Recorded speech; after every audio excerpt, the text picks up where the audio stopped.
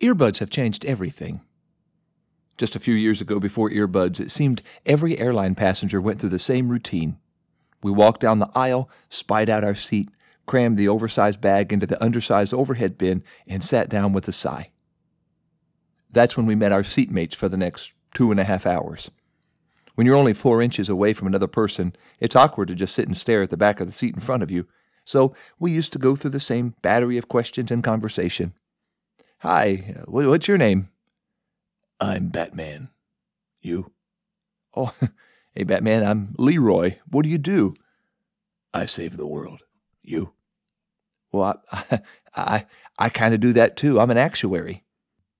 Now that mostly everyone has earbuds, it's possible to fly for 2.5 hours and not even nod at the person 4 inches away. But back in that prehistoric day, we were only 2 minutes into the meet and greet. We hadn't even learned that our seat cushion can be used as a flotation device, and we've already struck the heart of the issue. For many of us, even most of us, including in the ministry, our identity is wrapped up in what we do for a living.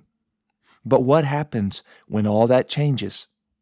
We're not the first to ask that question, and we're going to hear more about that right after this. Hey, good day to you, Simplify listeners. You're listening to LJ Harry, and you're listening to An Identity Crisis on Simplify.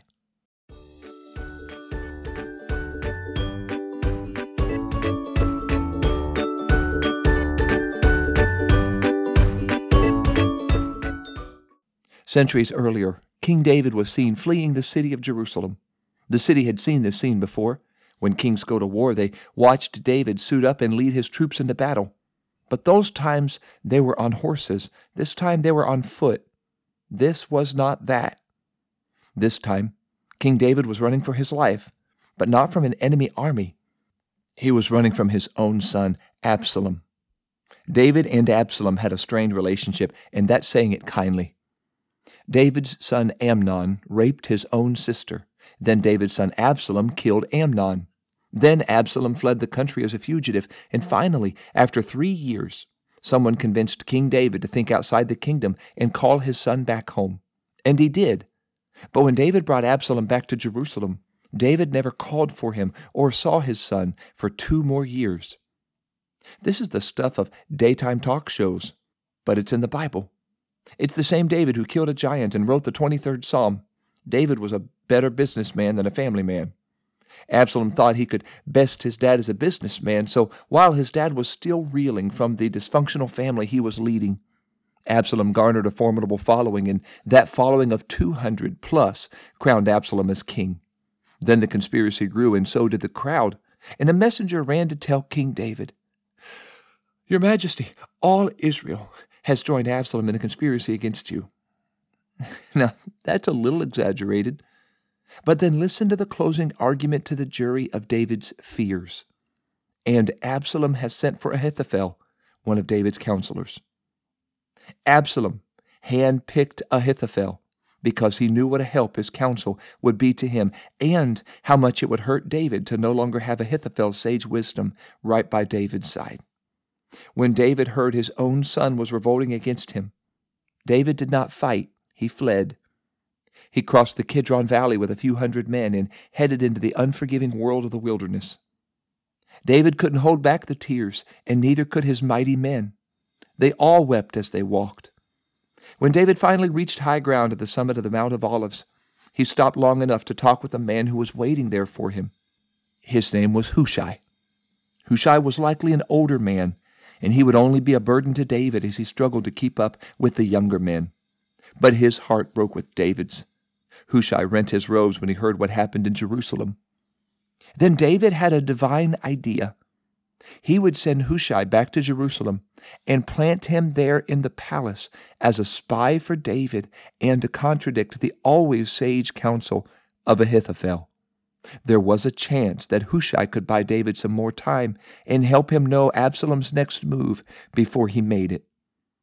When Hushai arrived in Jerusalem, Absalom was just showing up. And Hushai sought out Absalom and cried, "Long live the king! Long live the king!" But Absalom was suspicious. He interrogated Hushai. "Is that how you treat your friend David? Why aren't you with him?" Hushai played the God card. I'm with whoever God and Israel are with, and right now that appears to be you." That stroked Absalom's already inflated ego, and it satisfied his suspicions. He liked the sound of God's man for God's people. He especially liked the sound of Hushai's song, "Long Live the King." King Absalom thought of his bright future on the throne of Israel for decades to come. But he had to do something about his dad before his dad did something about him. Absalom remembered his hand-picked counselor, the man who always had the right, wise words to say.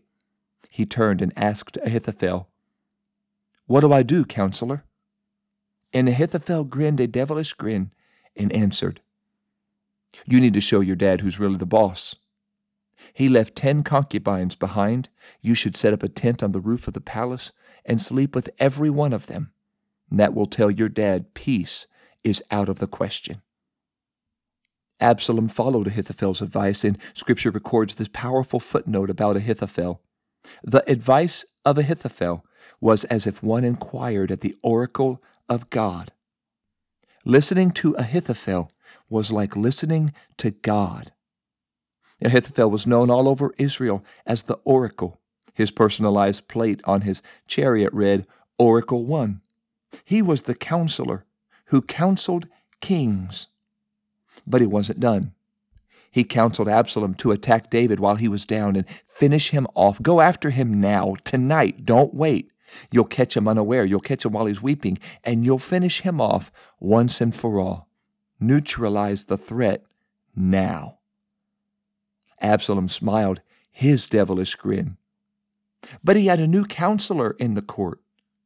Hushai just pledged his allegiance to Absalom. Let's hear what he has to say. If he agrees, it's unanimous. We go tonight. If not, let's find out what he has to say and why. Hushai was clever and crafty. He appealed to Absalom's ego. Hushai flattered Absalom and pointed to his military prowess. "Absalom, you're smart. You know your dad, and you know war. Your dad is hurt, but he's angry. He's like a bear robbed of her cubs. If you attack right now, you're liable to get the claws and the teeth. If you start to lose that battle, the men who are with you right now will scatter, and you won't have anything left, anyone left. You are too smart to take that chance, aren't you? Let's wait until we can marshal every tribe from Dan to Beersheba, and then we'll go after your dad, and you won't be able to lose if you wanted to." That might have been the first time in a long time Ahithophel heard somebody say, "I hear what the counselor is saying, but..."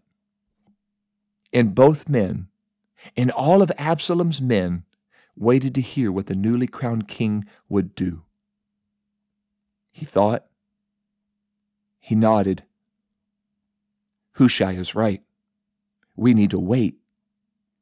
Ahithophel was floored. Much of Absalom's cabinet was floored. They hadn't seen Ahithophel swing and miss, perhaps ever. And they hadn't really heard much about this rookie Hushai, the Archite. But Absalom listened to Hushai's advice and rejected Ahithophel's. But this wasn't just cunning craftiness. The writer of 2 Kings wrote this for all who would hear and read it later. The Lord, Yahweh, had purposed to defeat the good advice of Ahithophel to the intent that the Lord, Yahweh, might bring disaster on Absalom. Even God admitted Ahithophel's advice was right out of the situation room. But God knew Absalom's heart was far from right, so he used Hushai's foolish counsel to defeat Ahithophel's wise counsel. Hushai rushed out to tell the men who would tell David what Absalom had planned, and David and his men crossed the Jordan River and escaped yet again. But Ahithophel could not stop thinking about what just happened in that throne room. Ahithophel couldn't take it. For years, he had been the wise counselor. For years, kings hung on his words. Israel moved or stayed, largely thanks to Ahithophel. But not this time. And he left the throne room where he had become very comfortable, very confident, Ahithophel went home. His wife could tell something was wrong, as wives can. He walked into the office. He rummaged through the file cabinets and found his will and set it out on his desk. He called to check on his life insurance policy and set out the policy on his desk. He checked all his bank balances. He paid up all his debts as best as he could. He made arrangements for the kids to spend that night with their friends.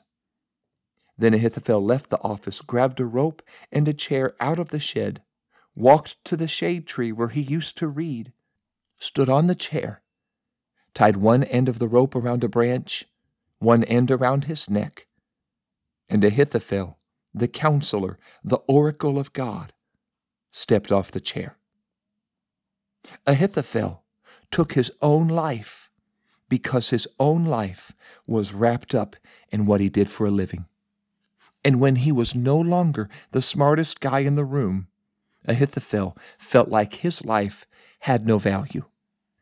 The tragedy of Ahithophel, chronicled in the middle of 2 Samuel, is a cautionary tale to be careful when our identity is wrapped up in what we do or what people know about us. Maybe you're a professional. Maybe you're a preacher. Maybe you're a pastor. Maybe you're a teacher, or a missionary, or a top flight singer, or a sought-after evangelist, or a youth camp speaker, or a six-figure CEO, or an engineer, or the most creative stay-at-home mom with the most successful side hustle in the history of Etsy. But what happens when you're not anymore? What happens when you no longer do what you used to do, or when someone else is better at doing what you used to do? What happens when you used to be the most sought after, and now somebody else who's coming up in the next generation is the most sought after? Where do you seek your identity? What happens when who you are is wrapped up only in what you do? Who we are will never change. We are sons and daughters of God. What we do will often change. When we were born again, Jesus himself was not ashamed to sign his own name on our lives, and he sealed our adoption into his family of faith when he filled us with his Holy Spirit. That has nothing to do with what we do. That has everything to do with who we are. We are his. Before we were anything to anyone else, we were a son or daughter to him.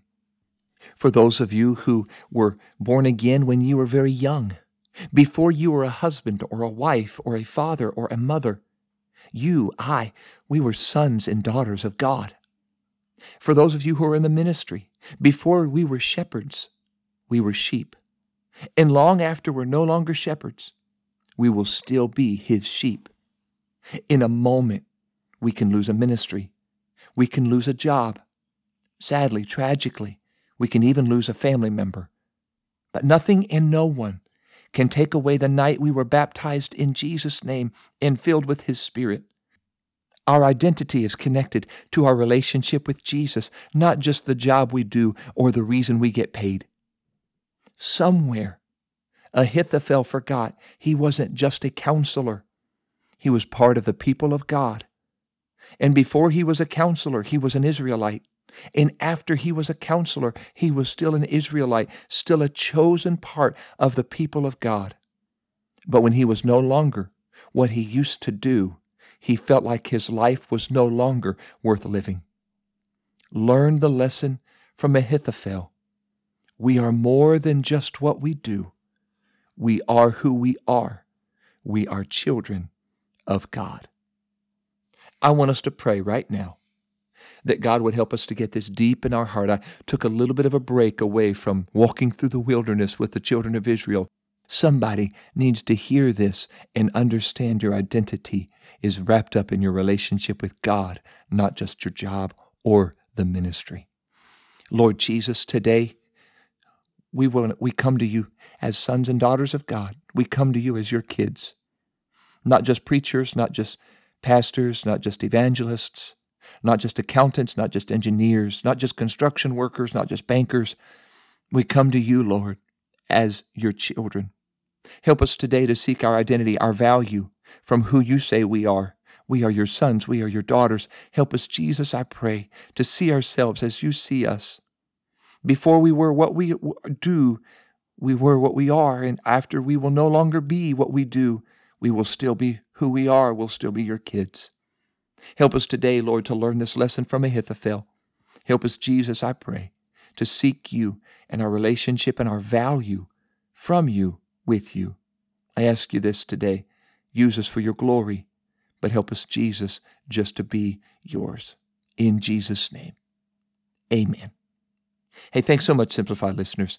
Subscribe, like, follow, share. Click the notify button, the bell button. That way you'll never miss an episode and you'll know exactly when they drop, and you can share with your friends and your family. And head over to PentecostalPublishing.com. You can pick up Simplify. You can pick up 10 Words, and in production now, the new Blessed Are, a practical look at the Beatitudes. You can pick that up pretty soon from PentecostalPublishing.com. Use promo code SIMPLIFY and save 10% off your entire order. Next week, I want to get back to the wilderness, perhaps.